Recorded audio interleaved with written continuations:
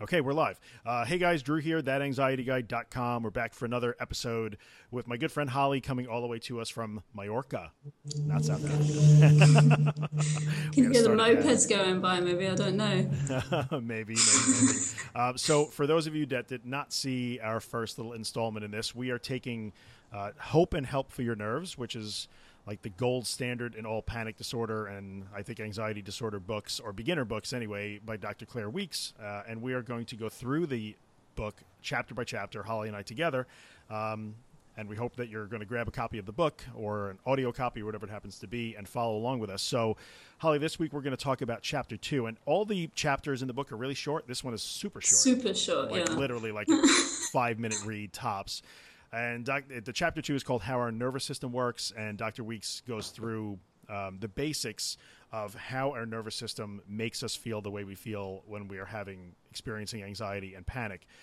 So she talks about the fight or flight response and how that all works and what's voluntary and what's involuntary. So I guess let's go through it. I think this is, Holly and I were talking before we went on the air here, and we were talking about how while this is a really simple and short topic to cover, and Holly, jump in anytime, I think it's super critical because this is the foundation upon which so much is built. Many people get stuck on the physical part of panic disorder, panic attacks, anxiety disorders, and it's really not about the physical part. But in order to get past that, you have to understand physically what is going on, get a grasp on it, and understand that it's natural and not dangerous. Yeah, it can feel like such a sort of mysterious thing that's going on to you, but actually when you can sort of unravel that mystery in this chapter kind of thing, isn't it? It sort of explains everything, why you're feeling like you're feeling. Right, and it's not actually that mysterious. No, it's not mysterious and it's not dangerous. So when you start to feel these things, and we'll go through it for a few minutes, but when you start to experience anxiety or even panic and you start to get out of control that way, your heart is racing, you're sweating, you're feeling hot or cold, your legs are getting rubbery. We all know the symptoms because we all experience them. They're just natural processes that are happening in your body. It's the way your body has evolved over a few million years to actually work if you need to be saved. The problem is these things are happening at an inappropriate time. So it's a completely natural response to a perceived danger, and you really have to get to the point where you can understand and perceive those sensations as natural and expected and predictable and measurable and not at all indicative of any real danger. So the symptoms are just misplaced, really, is what's going on here. Exactly, yeah. Yeah. So she talks about the flight, fright, or freeze. Do you want to get started that way, I think? Or Yeah, the flight, fright, freeze. To be honest, in the book was written a very long time ago, and so if you're just reading the book, it is almost a little bit hard to get your head around about what she's talking about. And so I think these days we actually understand sort of the physiology of what's going on in the sort of adrenaline flight or fright or freeze sort of stage. So I'm straying just slightly from what she's written here, and I think we should just explain the sort of the modern day understanding of flight, fright. That's probably a good idea. Fright, I can't say it. The book is probably, I think the book is more than 50 years old now. It was written in the 60s, I believe. Yeah, the 1960s. At least that, yeah. It's at least 50 years old. And it's not that our human physiology has changed, but there's so much, especially with the internet now, you can Google for days and days and days to learn about these things. And so she takes a very cursory overview of it. But I think what she does is sufficient to understand what's going on and to learn not to be afraid of it, I think. So that's what we're going to go for here. Yeah. So the flight or fight, that's it, flight or fight or freeze, is a sort of physical state that our body gets into if it thinks that we're in danger, if our brain has perceived that there's danger and we need to run away or fight it off, or like play dead and just freeze. Like, if you see animals in the sort of headlights and stuff, that's what they do. That's a sort of natural thing. And so that's governed by basically it's governed by a part of our subconscious brain that just sends out a sort of hormone. Is it a hormone? Adrenaline? Yeah. Ultimately, it's hormones. Yep, it is. So the nervous system is sending they're involuntary nerves, like you said, sort of a subconscious, or they call them involuntary nerves for a reason, right? We can't control them. Yeah. And this part of our nervous system will send signals to our endocrine system, things like adrenal glands, pituitary glands, to secrete hormones into our bloodstream that changes the way our body works. Yeah. So it's all triggered by the brain because our nervous system will send signals to glands that secrete hormones that change the way we're functioning, elevate our heart rate or that sort of stuff. Yeah, and so some of the things that adrenaline does when we get that rush is that it speeds our heart up, because so that we can like run faster or like, you know, use our muscles and stuff. It will takes away the blood supply from anything that's not super important, like your stomach. You don't need to be digesting your food whilst you're running away for your life. So it diverts the blood away from that and basically puts it towards all your muscles, which is one of the reasons why you shake, because there's so much like energy in your muscles to be used. That's if you right. go for a sprint when you're having a panic attack, you'll go really fast. But yeah. Yeah. So that's true. So blood flow is being changed to different places. So once, and I think the key thing here is to understand that it is, and in the chapter she talks about voluntary versus involuntary nerves, and she uses the term nerves. It's such a dated, you know, like it's a very dated this thing. is a very so you have to take it thing. based on the time that she wrote the book, but voluntary versus involuntary nerves, and trying to understand that this is involuntary. So the way this gets triggered when we perceive some sort of danger. So the way I usually like to talk about it, if somebody quickly, you know, pulled a loaded gun and pointed it directly at you, that's the danger, and these signals would be sent by out of your involuntary nervous system. There's danger. We need to get into fight or flight mode to save ourselves.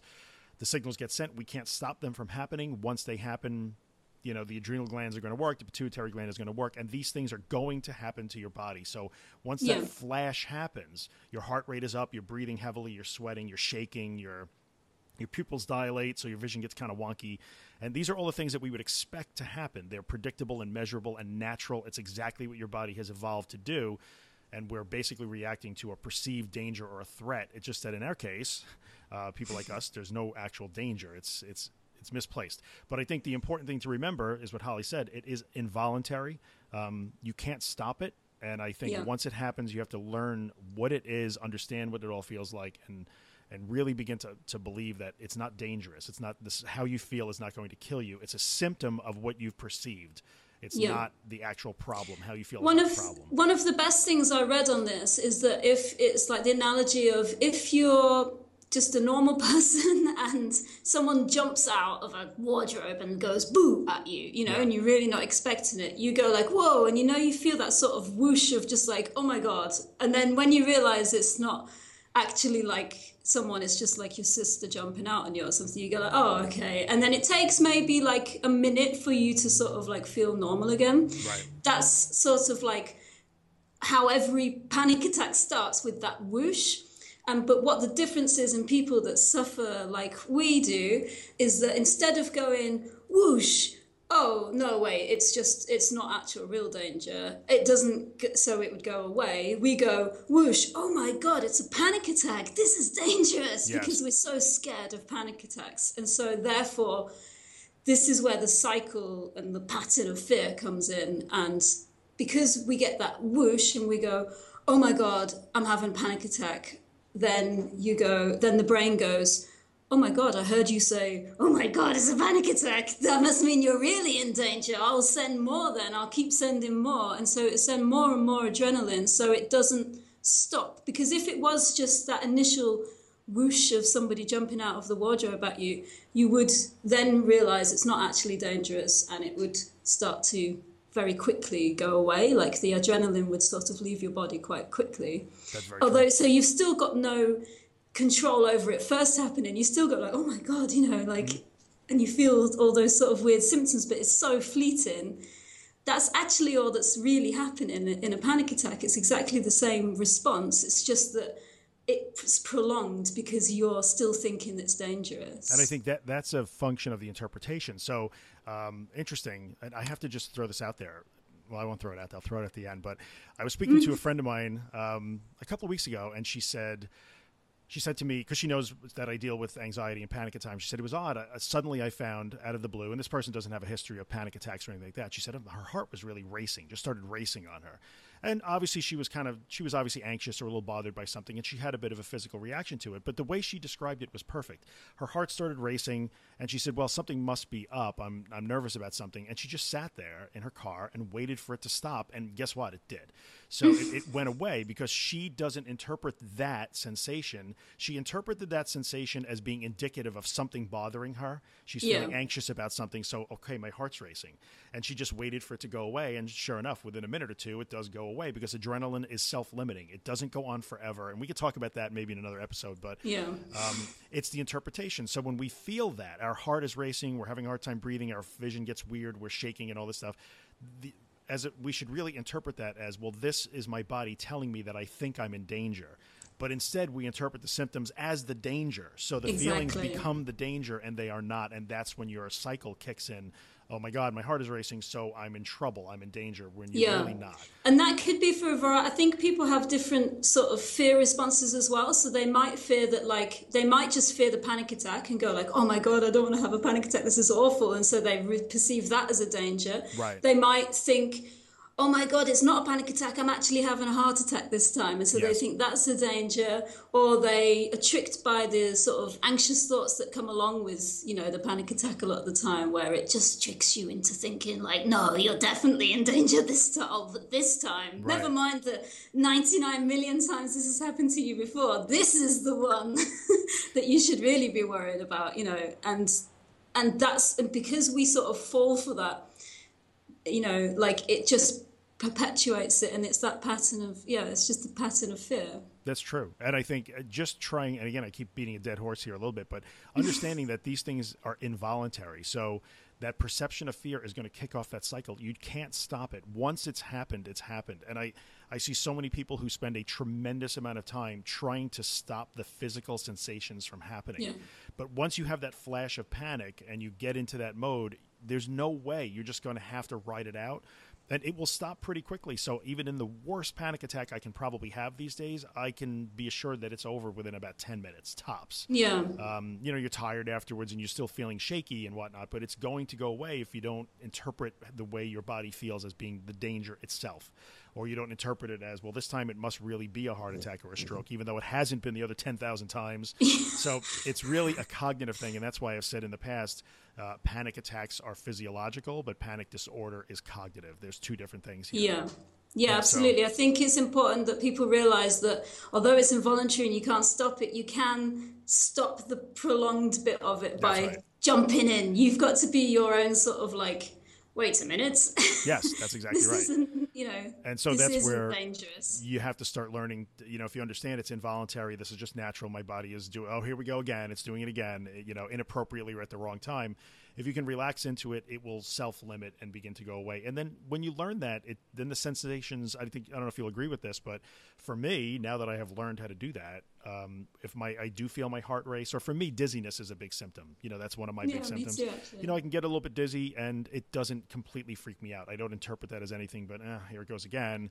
And sure enough, you know, I'll just ignore it and go about my business and relax. And sure enough, it goes away in a couple of minutes. So I think that's super important, and it doesn't feel as intense anymore. So even though my heart might be doing 110 beats per minute during a panic attack, and it used to do that the same 110 beats, 110 doesn't feel nearly as pounding as it used to. Like for some reason, the sensations don't feel as strong as they used to feel. So I always think of it when I feel those sort of symptoms come on. I just think of it as someone jumping out the wardrobe at me. I'm just like, oh, okay, it's just that whoosh. You know, I can deal with that. the initial flash, exactly. Yeah. So I think, again, for Chapter 2, we can't control it. This is not something that we can learn to control. You can't stop it. And when we start to talk about the way you address these things in future chapters, it's really important to keep this part in mind, that it's involuntary. It's going to run its course when it's going to run its course. You can't make it. You can make it last less by not adding more fear, like you were saying, by breaking the fear cycle. But you can't stop it necessarily from happening once it's started. So I think as we talk about future chapters and what Dr. Reeks says we're supposed to do, the whole floating and letting time pass thing, those things are not designed to stop this dead in its tracks. There's nothing that will instantaneously stop the sensations. It doesn't exist. And I think that's why some people struggle with the idea of that they think that the cure is to be completely panic free, because it isn't, because you can't ever stop that initial thing. If you're stressed out, I still get it now. Like if I'm stressed, I'll get symptoms of, that anxiety and panic come on. And then I go, oh, it's because I'm stressed. Like, of course, because this is going on or this, and so I still get it, but it doesn't turn into this big, horrible, long sort of life-changing sort of disorder, It's just like, it's like just feeling a bit dizzy or feeling, for like a little bit, for like a few hours or an hour or 10 minutes of the day, So like, I think some people struggle with the idea that they think that the cure is to be completely panic-free. And so that's the answer, but it's not actually, it's to not allow that first whoosh to turn into like a big, long, horrible, destructive whoosh. That is exactly correct. That is exactly like if you hear nothing in this thing, just listen to what Holly just said. And it's hard because I do see people spend a tremendous amount of time and effort and money and all kinds of things trying to address the physical sensations. I need something to stop my heart from racing. I need something to stop the dizziness. I hear magnesium helps. I hear this herb helps. I hear that herb helps. I hear whatever helps. And they're really trying to address the symptoms of anxiety as opposed to, what really is driving that fear cycle. So you're right. You have to understand it's involuntary. It's just a natural thing. This is what your body is meant to do. And the way to do this is to break that fear cycle. And we'll get into that in, future chapters, I think. Yeah. And we'll be talking about the physical symptoms I think in a few chapters time, she goes through each physical symptom and describes why it's happening and all that sort of stuff. So just like, again, to unravel the mystery of like, but why am I feeling like this? And, right. It's just nice to break those symptoms down as well. As sort of irrelevant as they are, it's just nice to know that it's all still part of just this adrenaline that's in your body and nothing else. You're absolutely right. I agree with that because the underlying concept behind all of those individual symptoms, and we've all been guilty of that. We all go through each one. What is the racing heart? What is the breathing? What is this? What is that? We try and play whack-a-mole and knock each one down. But underneath it is this concept of involuntary versus voluntary operation of your body. And if you just understand that you can't control it necessarily, it's just natural. It's not dangerous. And then we can go through each symptom as she does and address each one. But each one of those is within the framework of this concept, which is it's just a natural way that your body deals with a perceived danger. That's all. And it's actually there to save you. This flight or fight response is to save your life when you actually really need it, when you physically need to do something to save your life, especially in like the old caveman sort of days, where it's like, there's a bear, I need to run away quick. Yeah, you mentioned then you'd be very grateful for that adrenaline. That's true. And those were the days when you don't need to digest food at the moment. You have to stop being someone else's food. So I need to get out of here so I'm not someone else's meal. And, exactly. So that's really what it's all about. It's a very primal part of the human brain. It's not going away anytime soon. And even maybe we should not mention it so much because she doesn't really talk about medication so much in the book. No, she does. She addresses it in one chapter, but otherwise not that much. But I think a lot of time, and I'll just kind of briefly mention it. It's the hot topic, of course. I don't think we have to get into it, but many people spend a lot of time trying different medications, and they're all geared toward this. So almost every bit of medication that we have out there, especially the benzos and the tranquilizers and that sort of stuff, is really geared toward knocking down the severity of this involuntary fight or flight nervous and endocrine response. That all we're really doing in that case is just beating that down or dampening what your body is naturally supposed to do. So we're just, in that case, I'll go on a limb here, and I know people don't like to hear it when I say it, but you're really just treating a symptom as opposed to treating what's really causing the problem when you do that. So anyway, and then the antidepressants are really, they're more targeting stopping that initial signal from happening. So benzodiazepine is going to try and knock down that sympathetic and nervous response, that involuntary nervous, and an antidepressant is going to try and stop it from happening in the first place. Okay. But either way, we're really just trying to stop the symptoms as opposed to trying to stop the cognitive distortion that fuels the cycle. So I have to throw it out there. It's what I do. What can I say? No, absolutely.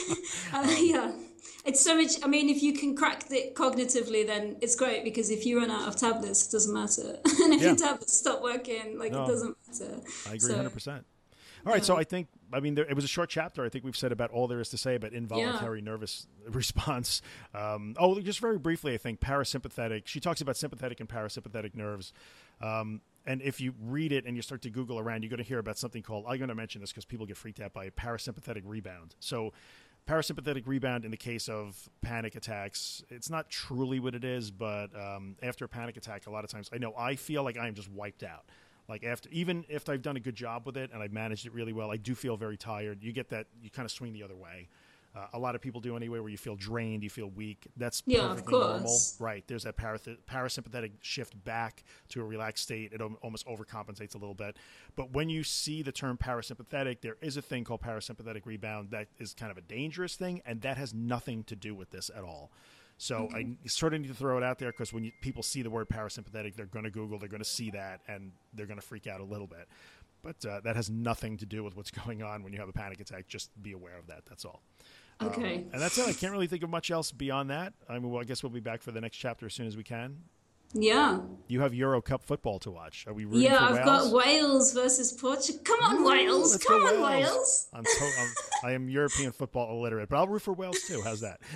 Yay! So they've never been. I mean, this is the semi-finals. This is huge. It's huge. It's huge. So we need to free up Holly's internet so they can stream that before the game starts. She's going to wind up divorced.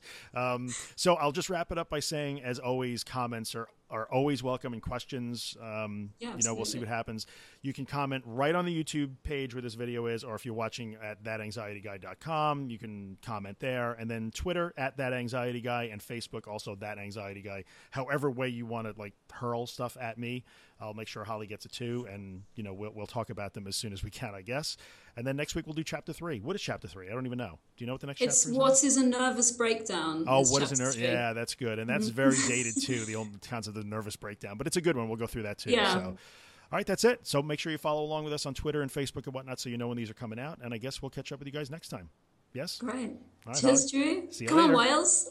Yeah, go Wales. See ya. All right, let me